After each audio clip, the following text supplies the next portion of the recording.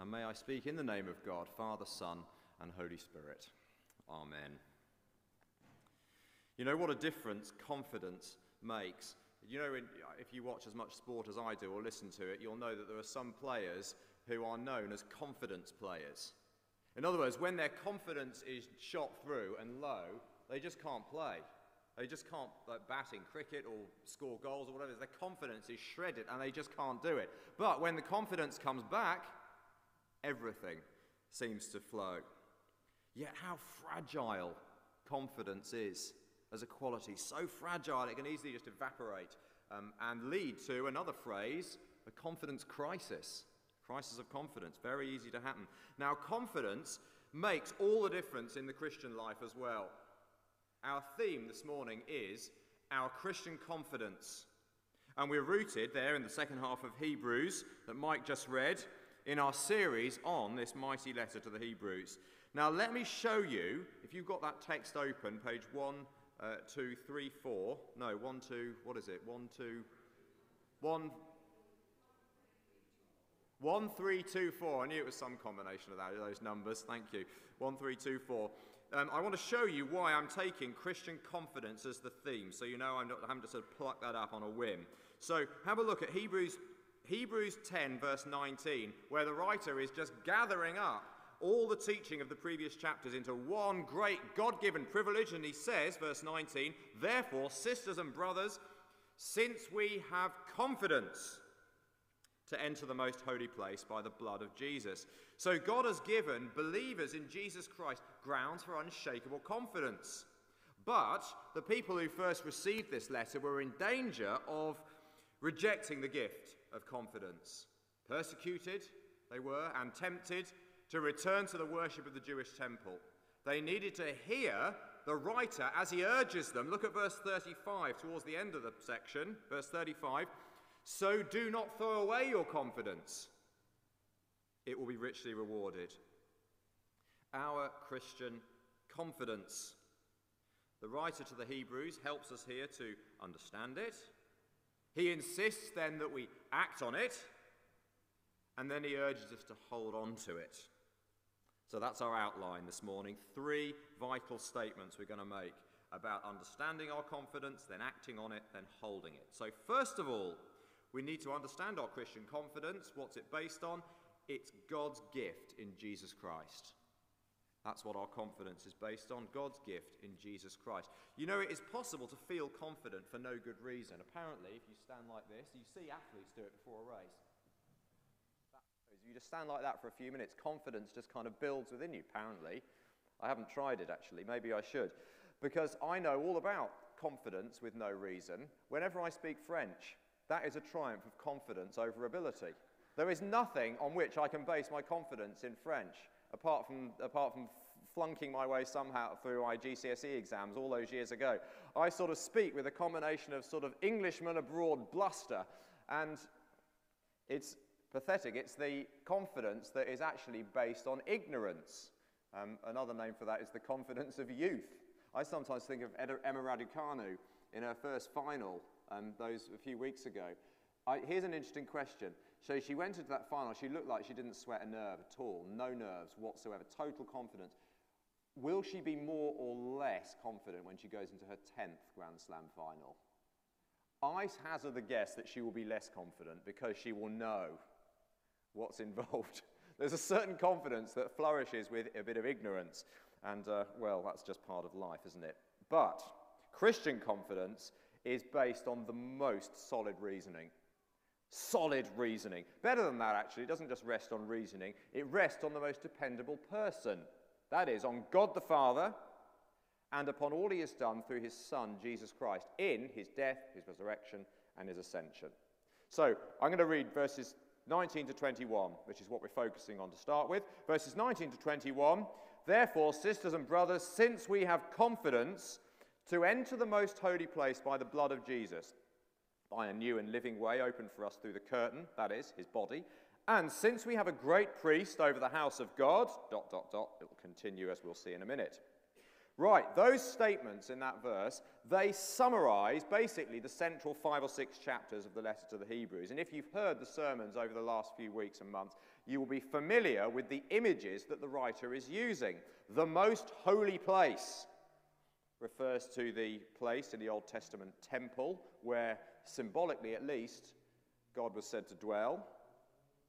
Only the high priest of Israel was permitted to enter that room, that most holy place, only once a year. And as he went in, he would sprinkle the blood, the sacrificial blood of an animal slain to secure forgiveness for the people. Symbolically, at least, that priest entered into the most holy place in place of the people as their representative, and through that priest, they, as it were, had access to God. Symbolically. It was all one great big symbol. But in Jesus, it's real.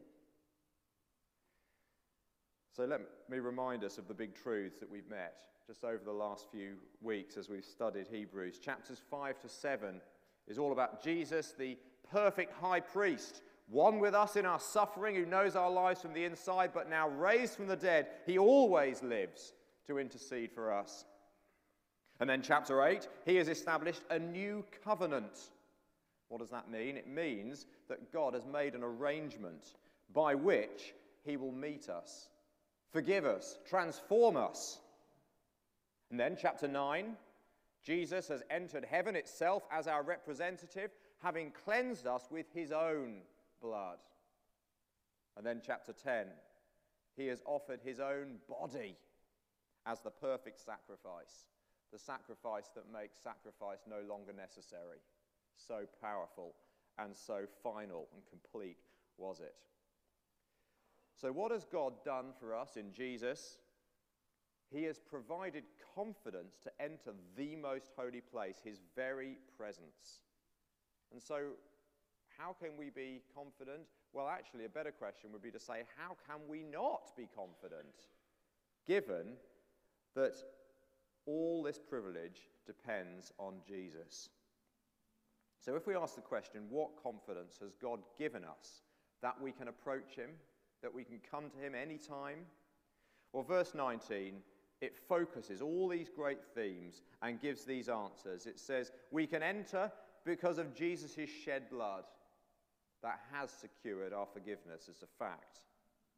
We can enter on the basis of his broken and resurrected body, which has paved the way. We can enter on the basis of his priesthood that has secured our access. So the point is, what I want us to get, it's vital we get it, is that our Christian confidence has nothing to do with our own ability. It is a reality, no matter how confident we may or may not feel about it at any given time. It is God's gift in Jesus Christ. It is something that is real. It's something, are you happy with this language? Something that is objective rather than something that is subjective. Something that is real rather than something that is just an emotion within us. We'll explore that a bit more in just a moment. By the way, those words there, look at verse 20 if you've got that open. The words, through the curtain. We have got access through the curtain. What's he talking about? Well, if you know the accounts of Jesus' death, you'll be aware of that curtain. You'll have read about it. Because as Jesus died, the curtain, that curtain was a massive great curtain in the temple, which separated the most holy place where symbolically the Lord dwelt from the rest of the temple where the people were. That curtain, remember what happened when Jesus died? It was ripped in two from top to bottom, like that. Ripped. And so the moment Jesus sheds his blood, sacrificing himself, God tears the curtain, saying to us, here's your confidence. Here's your confidence. You can enter. Come in. Now, I've known a lot of people, actually, whose faith has come to life when they grasp the meaning of that torn curtain. Suddenly say, get it, of course. He opened the way. Confidence was lit within those people. I've seen it happen. And once the confidence is lit, then the joy is lit in them too. Now, so just explore this thing about feeling confident. Because you might think, I do believe in Jesus, but I don't feel very confident to enter God's presence, whether that's in prayer or in worship or in life in general, I don't feel confidence. Maybe I feel guilty, I feel ignorant, or in some other way excluded. I don't have that confidence. So this is the point, is just so vital we understand. This confidence is not, that he's talking about here, therefore, since we have confidence to enter the most holy place, this confidence is not primarily a feeling, it is a fact. God has given us a bomb-proof basis for confidence to enter the most holy place. He has given us this confidence, whether we feel it or not. So just imagine that you have been given an all-access pass, an access all areas pass to some place, I don't know, some event or some stately home or something. Access all areas. That card giving you, that is your confidence. You can enter anywhere in that place. You can go, that is your confidence. It wouldn't matter actually how shy you felt. You might think, well, I can't go into the bedroom, or I can't go into that green room, or whatever it would be. But you can, because you have confidence to enter. There it is in your all areas pass. What a wasted opportunity it would be not to use your all areas pass. But come on, you could say, does the God of eternity, the God of purity, the God of glory, does he really want me piling into his presence in prayer all the time? Oughtn't we be at least a little bit sorry to bother him? Oh, I'm so terribly sorry to bother you. And Lord, I know. No, I know I'm a scumbag. No, I know. But I am here. And would you mind listening? That's often a little bit how we can feel. A few years ago, well, in fact, when we lived up in Cumbria, we were given a season ticket to Muncaster Castle. I don't know if you visited Muncaster Castle on the west coast of Cumbria. It's beautiful. And so we used to go to Muncaster Castle, and we could go anywhere, access anywhere in the grounds. But the thing was, Lord Pennington lived in the castle. And so I honestly always felt a little bit awkward walking around. I thought, this is Lord Pennington's garden. Does he really want the hoi polloi in his place? Even if we've got this ticket, I felt a bit funny. Anyway, one day we were standing there looking out over the beautiful view from the back of the castle on the terrace, and you look over across to Scafell Pike, right across into the Western Lake District. Beautiful. And we were standing there, and a very affable, pretty posh bloke came up. Do you like it here? He said. And we're like, well, yes, we really do like it here a lot. He says, I'm so glad you like it. I'm so glad you've come to enjoy it. It was Lord Pennington. Well, I can tell you, I never felt awkward again. I loved it even more. I thought, he loves me being here. He wants to see me in his garden. Our God and Father has given all believers confidence to enter his presence through the blood of Christ. It's real, objective, it's a done deal. And the thing is, it's only once we realize that it's a done deal and a fact that we actually start to gain the confidence within ourselves, and the feelings of confidence then come because we know, yes, I do have confidence because Jesus has secured it. Our Christian confidence, do we understand it a bit better? It is God's gift in Jesus Christ. But we don't just sit back and bask in it. Here's our second thing as we move on in our passage. We must act on it. And specifically, our Christian confidence, we need to strengthen our hold on it. We need to strengthen our hold on it. So verse 19 sets some powerful logic in motion. So it begins with, therefore, brothers and sisters, since we have confidence, ... then what? Since we have confidence, then, well, what?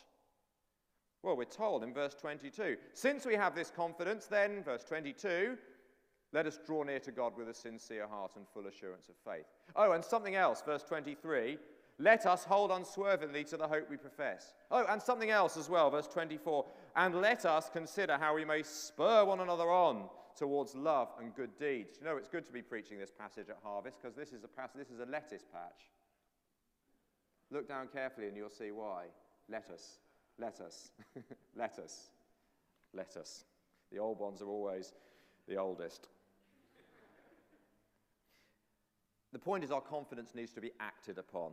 So let's take the three instructions we've got there in order. Verse 22, let us draw near to God with a sincere heart and full assurance of faith, having our hearts sprinkled to cleanse us from a guilty conscience and having our bodies washed with pure water. Those images come from the ceremonies of the Old Testament and the Old Testament worship. But the realities, again, they're found in Jesus. Jesus' blood has cleansed us in God's sight. Jesus has shed his blood to pay for the wrongs, those wrongs that are deeply ingrained in our consciences, that whenever we recall them, slightly make the hairs on the back of our neck sort of feel a little bit hot. We think, oh, he died for these, cleansed them. That's what his blood was shed for. And so we can enter without fear by his blood, enter in prayer, enter when in need, enter in worship, enter any time. And the thing is, we need to realize this, we honor him when we do. We do him no honor when we say, oh Lord, I couldn't possibly. No, you're too great for that. I couldn't possibly. No, we make him out to be a liar when we do that. Just imagine, like Lord Pennington comes up to us, and he obviously is delighted that we enjoy his castle and walking around his grounds. What honor do we do to Lord Pennington if the next time we come we feel equally awkward? None. You know, when we get if we get an invitation to a party, I must confess, I used to get this. I think it's part of the sort of the imposter syndrome that apparently 70% of people suffer from, the sense of, oh, I don't really belong here. That when you get a party invitation or wedding invitation or whatever, you read it and you think, well, they don't really want me to come. They're just inviting me because they feel they have to. Is that only me that feels like that? Maybe this is a therapy session for me. But you don't really want me to come. No, of course they want you to come, and they want you to feel utterly at home and to have a wonderful time and to drink their drinks that they put out and to eat their crisps and to have a lovely time and to eat their wedding cake and to have a wonderful day. We don't honor them when we say, oh, I think I'll just stay out of sight and I won't eat any of the food. But yet there's a deep-seated religious instinct to feel that perhaps God doesn't really want us close to him. But it's such an insult to the host. So often, come in prayer often. Come in prayer, come in confession, come in worship, come in thanksgiving. Come together with others. Come in sorrow and in joy, in sickness and in health, for richer, for poorer. Draw near with confidence, because God has given it to you. Okay, that's the first way we act on it. Second way we act on it, hold fast to hope. Verse 23, hold unswervingly to the hope we profess, for he who promised is faithful. Now, careful readers of Hebrews, notice a shift here. The previous chapters have been looking back to all that God has done through Jesus. At this point, there's a little hinge that moves towards the future hope that we have in Christ. And this future comes into sharper focus now for the rest of the letter.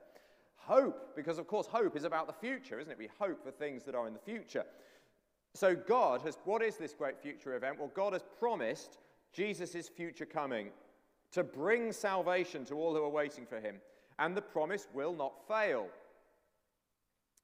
But notice he says, hold unswervingly to the hope, because there will be pressure to swerve away from the hope.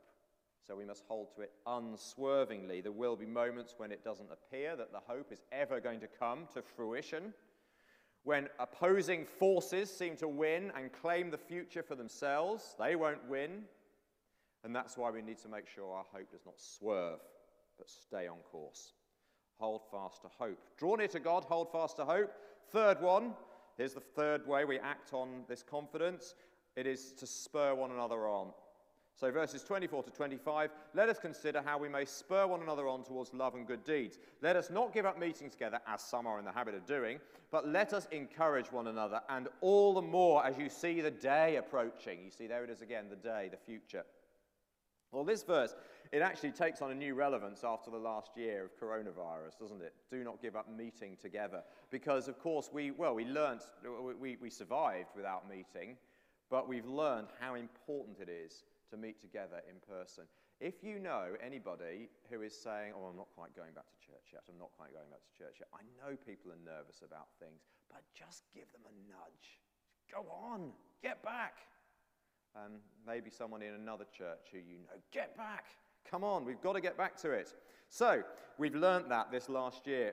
So meeting has been an issue for us this year. Meeting was certainly an issue for the first readers of this letter, because meeting together with the Christians put them outside the legal protection that they had enjoyed when they were part of the Jewish faith and the Jewish community. And that's even more reason why they needed each other, this pressure. They needed each other to say to one another, keep going. The future does belong to Jesus. You're not just imagining it, it does.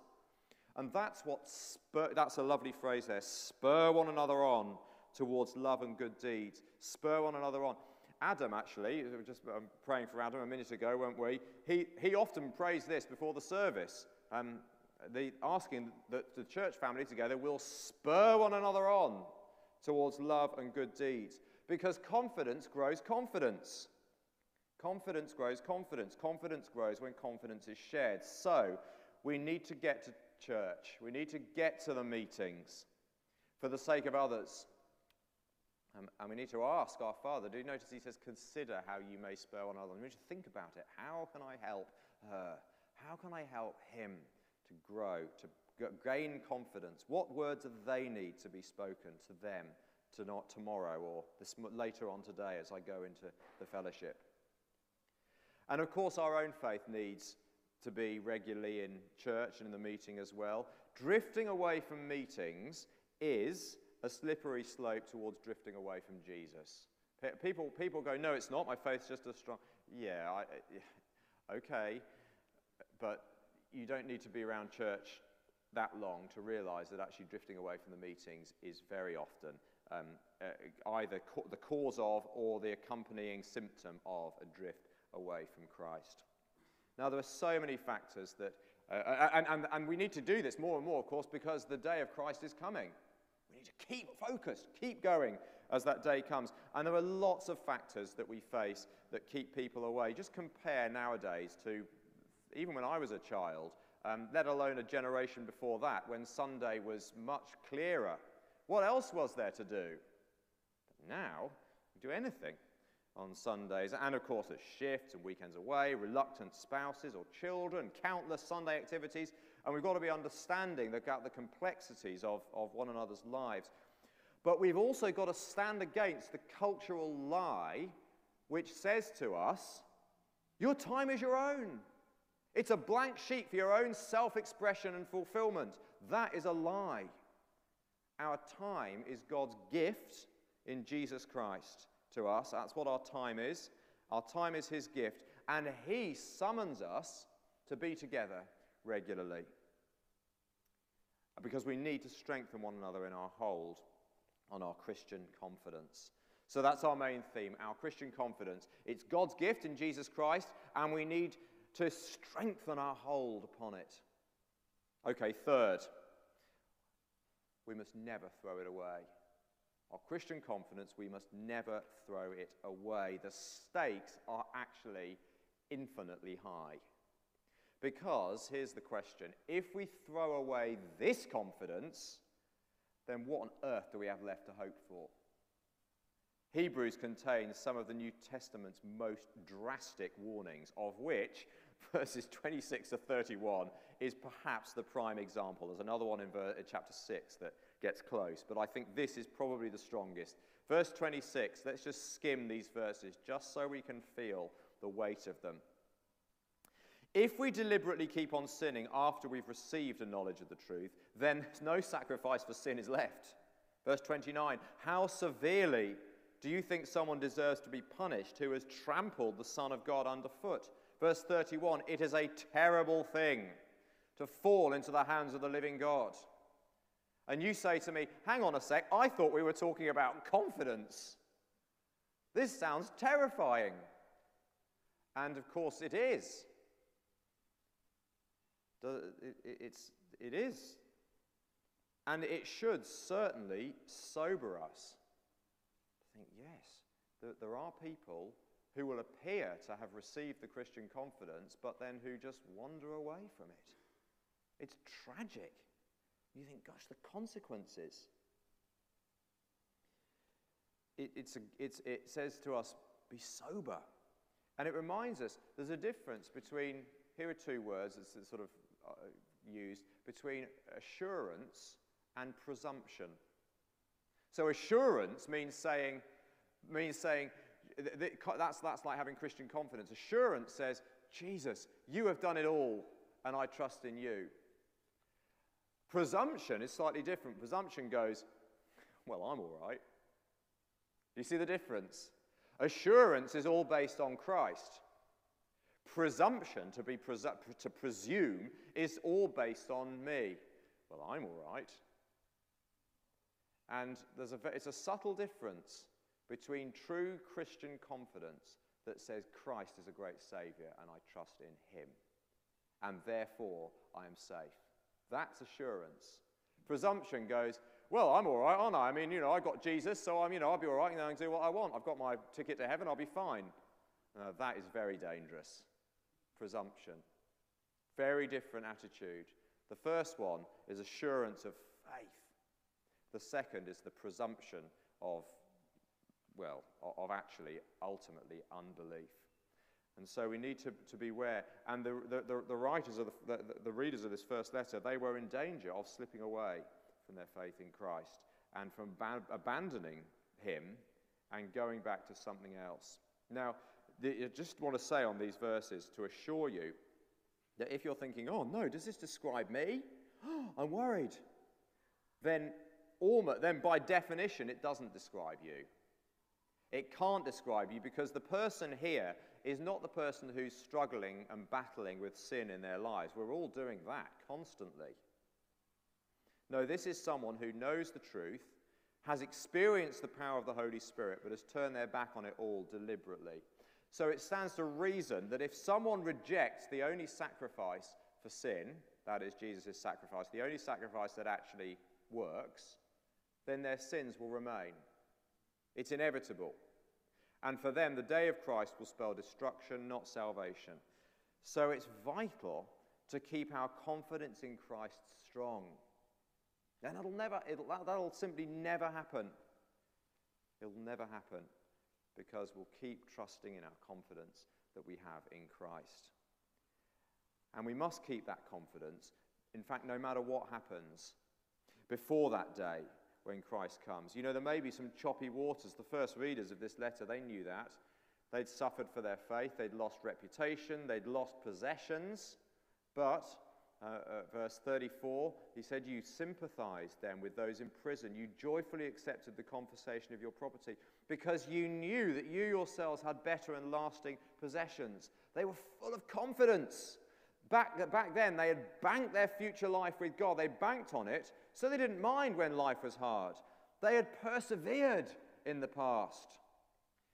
And they needed to keep on persevering with their confidence, not drifting away, but facing Jesus, full of confidence in him, in the glorious future life which he will give to all those who trust in him. They need to persevere, just like Jesus did. And that's where the chapter ends. Chapter 10 ends with a statement from the prophet Habakkuk about Jesus not shrinking back from his confidence in God's purpose, not shrinking back. We must be like him. Verse 39, I love verse 39. We are not those who shrink back and are destroyed. No, don't be stupid. We are those who believe and are saved, maintaining our Christian confidence.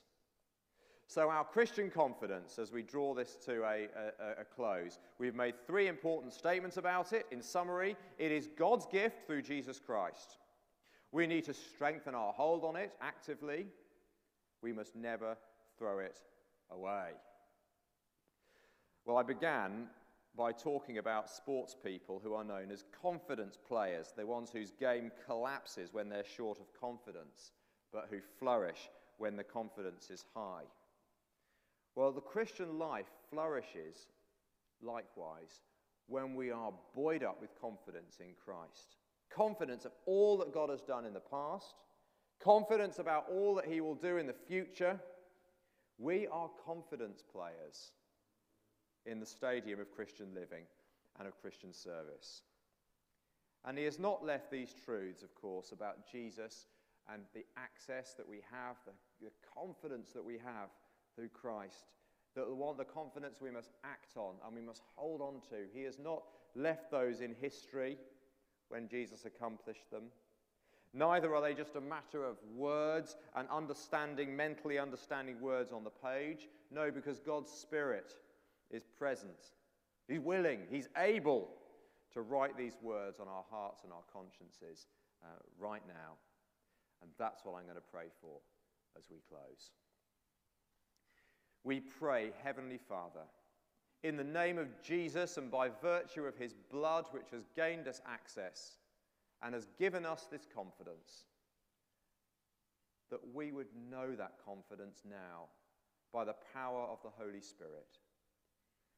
And if there are any here who are tempted to throw that confidence away at the moment for whatever reason, that these sobering words from Hebrews would keep them well away from that, but rather reignite confidence in him who loves them and us. Gracious Father, do all this, we pray, by the power of the Holy Spirit, that we may flourish with Christian confidence today and every day. All in the name of Jesus. Amen.